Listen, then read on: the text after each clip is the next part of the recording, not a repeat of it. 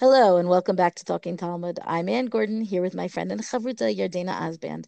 Our daf of the day, Masachet Shabbat, daf Ayin, page 70. We are making progress.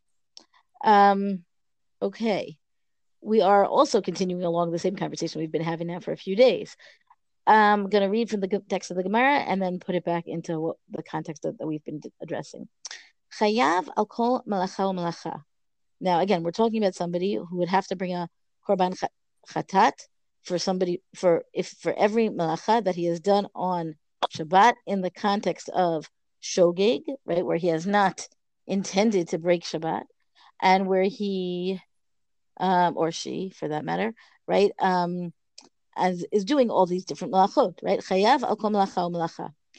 The Gemara then asks, Chiluk malachot minalan. The Gemara says, where do we get this division of labor? How do we have this division of all of these different activities into these formal categories of malachot? Amar Shmuel, Amar Kra, Mechalea Mot Yumat. Shmuel says that the pasuk, that there's a verse in Shmot, Perek Lamed Aleph, chapter 31, verse 14, that says as follows: Mechaleha Mot Yumat. Those who desecrate the Shabbat will die, but the expression used to, or will be put to death, the expression is mot yumat. It has the word death twice. Now, the Gemara continues on that particular point. HaTorah ribta mitot harbe al chilul achad. The Torah specifies or increases death, the deaths, or even many deaths, as the Gemara says, on one desecration, right? Mechalaleha, one who desecrates her Shabbat. Mot Yumat gets these two expressions of death in the same sentence. Now, in terms of pshat, the plain sense of the text, if you're learning the Torah text, it simply means, will die, will surely die, right? The idea is that kind of repetition is used for emphasis. But the Gemara is going to use that doubling of language to be more than emphasis and actually learn out halacha from it. Right? And then the Gemara goes on to say, Hai b'mezid k'tiv. So we're talking about here a case of mezid, somebody who's intending to break Shabbat, meaning mechaleh mot yumat means the death is only carried out against somebody who intentionally, with witnesses and warning and everything like that, came to desecrate the Shabbat. Im eno inyan lemezid difta. So why would you have all these definitions of melacha umelacha, each one of the designated categories of prohibited labor on Shabbat? If you're not talking about a mazid case, you're not talking about that kind of intentionality. Dichtiv. So we have another verse here. Kol ha'oseh melacha yumat. And there it says anyone who does melacha will die. It does not have that doubling. Tanei inyan l'shogeg uma yumat b'mamon. So the Gemara says, well, okay, we don't have that doubling of language when it comes to the case of shogeg. So then what are you talking about, mot yumat? What does it mean in this case where it just says yumat? He will die. How is he going to die? Well, meaning that seems to be extreme. Why would somebody who's done something b'shogeg die when the case of death is really only levied against somebody who has acted b'mezid with intentionality?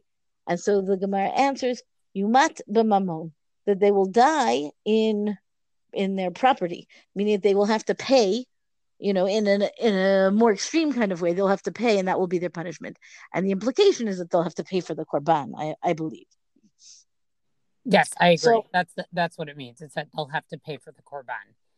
Okay, great. So I just want to point out here, so all of this whole discussion is really about, why is it that we're enumerating, each and every one of the malachot that somebody would then be culpable for? Why would it be such a specific kind of thing? And the answer is the Gemara, the Chumash, the Torah says mot yumat, that there can be, an emphasis or multiplicity of death even on one desecration. The implication then being, all right, we have to enumerate each one by itself because of that. What's the word? The doubling of the language implies, or according to Gemara logic, it implies the greater specificity that you can have many ways that one could come to be chayav mita, culpable for death. It's an interesting Gemara. I mean, it seems that the Gemara is trying to sort of unpack when we have this, terminology of like that there's 39 malachot.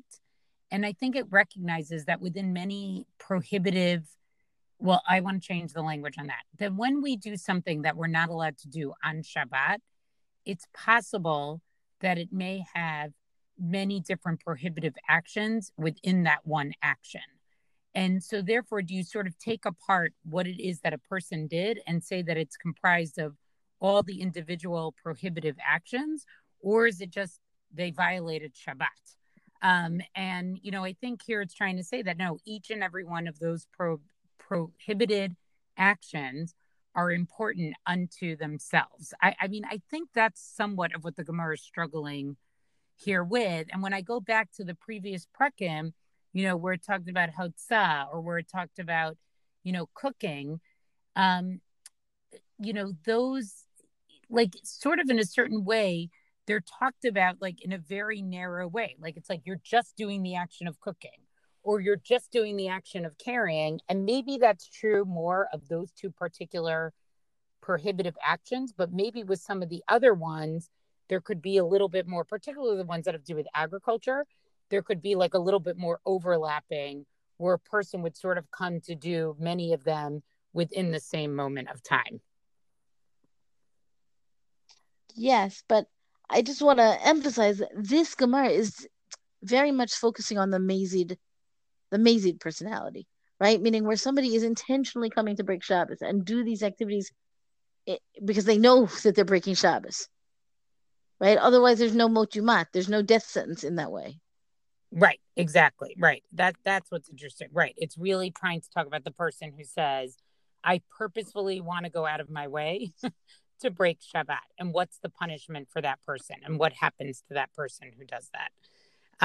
I wanted to focus and then the Gemara has to kind of like get itself out of that rationale with the yumat for somebody who's b'shogeg, right? Because and say, oh, they died from their monetary thing because they're paying for korban chatat, which all is true, right? But the element of multiplicity of death, and therefore we're going to learn out each malacha o malacha. It's a harder sell for shogeg than for mazid.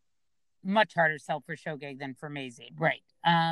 Look, I think this also all gets back to that, like the holiness of Shabbat and keeping Shabbat is really like one of our central tenets of our faith. And, therefore, I think we see like how important it was with sort of the way the concept of somebody doing, even somebody who did a shogeg. I think I'm stuck on this because I mentioned this yesterday also, like still has a punishment. It's not like you just get to say like, oh, I inadvertently did it. Oh, I made a mistake. You move on. No, but so if I'm gonna come back to my point from yesterday as well. You're not being punished. You have an atonement to offer. Right, and I have to be more careful with that language. Right, that's exactly right, and that's right. It's that. So that's sorry, we keep talking over each other today. The sacrifice is giving the korban is giving you an opportunity to sort of right a spiritual misstep that you made. And I think it speaks to how important it is for us spiritually to be keeping Shabbat correctly. That even if you did a b'shogeg, you have to complete an atonement to sort of like realign yourself spiritually. Right.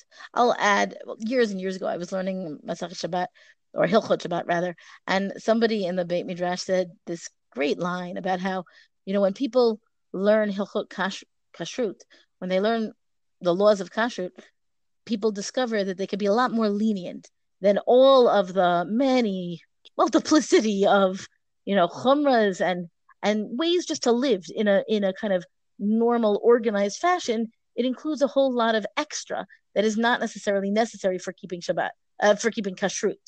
But the same person said that, but the line is that when you learn Hilchot Shabbat, right, you just decide that you cannot do anything on Shabbat. You could like sit in your chair in your living room and don't move because you're so at risk of verging into something, where you inadvertently do something wrong or something that breaks Shabbat, whatever, b'shogeg.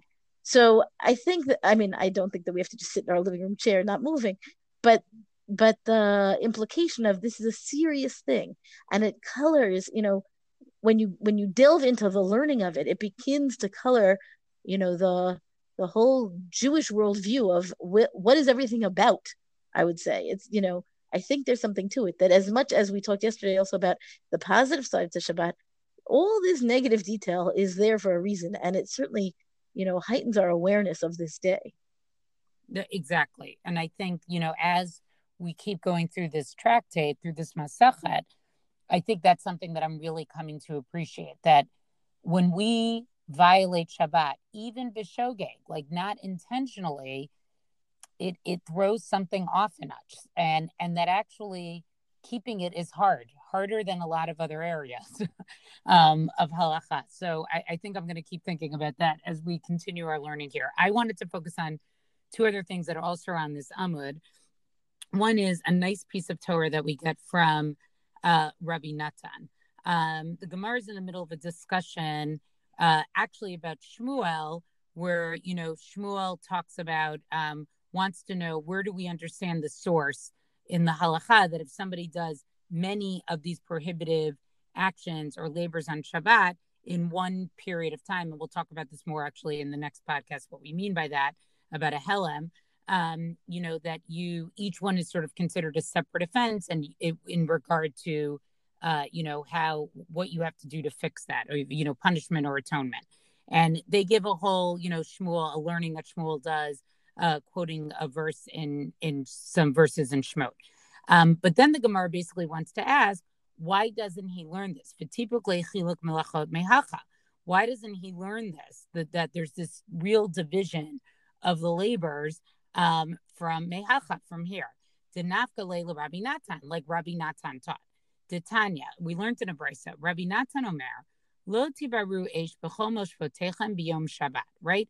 We have this verse in Shemot, Perek Lamed Hey, Pasuk Gimel, chapter 35, verse 3, that says, right, you shouldn't kindle a fire in your dwellings on Shabbat. Ma tamud lamar, what is it teaching us? Lefi shene'amar vayikahel Moshe kol adat b'nei Israel, eile hadvarim, shesh yamim taseh melacha. So it says, since it already said, right, when in Shemot, or the first two psukim of this same chapter, in verses 1 and 2, Aleph and Bet, it says, Moshe gathered the entire nation of Israel and said to them, right, Eila hadvarim, right, these are the things, okay? And then said, right, what are the things? That 6 days you will do work. And then in the third verse, it says, right, don't make right, it says 6 days you should do work. On the seventh day, you'll rest because it's Shabbat. And then as an example of one of the types of work, on the third verse, it says that you shouldn't make a fire. And then Rabbi Natan has the following way of looking at it, right? He says, Divarim, Hadivarim, Eila Hadivarim, Eila Shlosha V'Tesha Melachot, Shenemru L'Moshe B'Sinai. So he's looking at the words of, why does it say specifically, Eila Hadivarim? These are the thing, right? Why does it need the word Eila? Why does it need the ha, the before the word things? And so what he comes to is that if you take the word Eila, right, in Gematria, using that numerology, okay, the Aleph is 1, the Lamed is 30, the Hey is 5, so that comes out to 36. And then Hadvarim, Rashi explains, Dvarim is plural, so that's 2. And adding the ha is 3. So that gets us to 39. So it's enumerating that there are 39 malachot, and that is basically Moshe Misinai. Now, I just thought this was like a nice little piece of Torah that Rabbi Natan did. I think it speaks to also that it's very clear, because we saw, I can't remember, I think it was Memchet 48, where we had that other explanation of how do we get to 39 malachot. Clearly, the idea of 39 was sort of floating around. And I think, again, it's like we're seeing an attempt by many of the, by many of Tanaim to sort of show like, okay, where do we actually get it? Like, what's the actual source for it? But I think ultimately what we see is it's really not in the actual words of the Torah, in the sense of, here are your 39, here's the list of the 39 prohibitive actions. It's Moshe Misinai. It's a strong, it's a it's a Masorah. It's a real I never have a good English word for Masorah, Anne. What's a good English word for Masorah? Heritage? Yeah, heritage. Tradition? It's a real tradition that we have, that it's just like, yes, it is 39 prohibitive actions. And then the other thing on this page that I thought was actually one of those, like, this blows my mind away, is then it goes on to saying, okay, why doesn't he Shmuel learn this like Rabbi Yossi, right? It says Shmuel Sever like Rabbi Yossi, right? He should use what Rabbi Yossi says. It says Shmuel learns this like Rabbi Yossi. And it says the following about Rabbi Yossi, to Amar, Havara lilav yatzat, that kindling, okay, was singled out, right, to teach us that it's actually just, you only violate a prohibition, like a lav, a lotase, something that you're not allowed to do. Havara detanya, because we learned in a brisa, Havara lilav yatzat, divrei Rabbi Yossi. Rabbi Natan omer lechelak yatzat, right? So that kindling, according to Rabbi Yossi, is just, it's a prohibition. But according to Rabbi Natan, kindling is like other prohibited actions on Shabbat, and it was singled out to like basically like lechelek, to like divide all of the various labors. So I thought that was like, I don't know, I didn't quite understand, like, how are we actually supposed to understand that, right?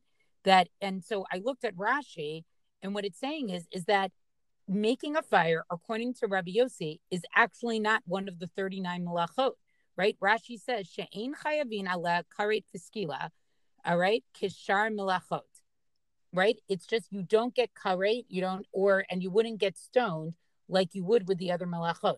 Rather, it's just a prohibited action. I don't know. This blew my mind, because I think of it as, when we read the Torah and talk about Shabbat, sort of the, quintessential prohibitive action. The quintessential malacha is lighting a fire. And here we have Rabbi Yossi, who says, no, it's not part of that. It's actually a different type of prohibited. It's just a lav. It's just a lo taseh. I do think it's fascinating. I think also it's kind of the fact, right? It's the very fact that the Torah singles out this ostensible malacha on its own that makes you have to say, like, why is it on its own? So either it becomes, as you say, the quintessential malacha in all regards, right? And it's just an example of lighting a fire is like the main bad thing you could do, right, in terms of violating Shabbat. Or perhaps there's something else that's different about it, and that's this rationale of no, it's not really included in the 39. I think it's hard. I think the fact that we all think of it as the quintessential malacha means that is how it has come down to us, right? Like, I don't think that we're all in error. I think it's a machloket, right?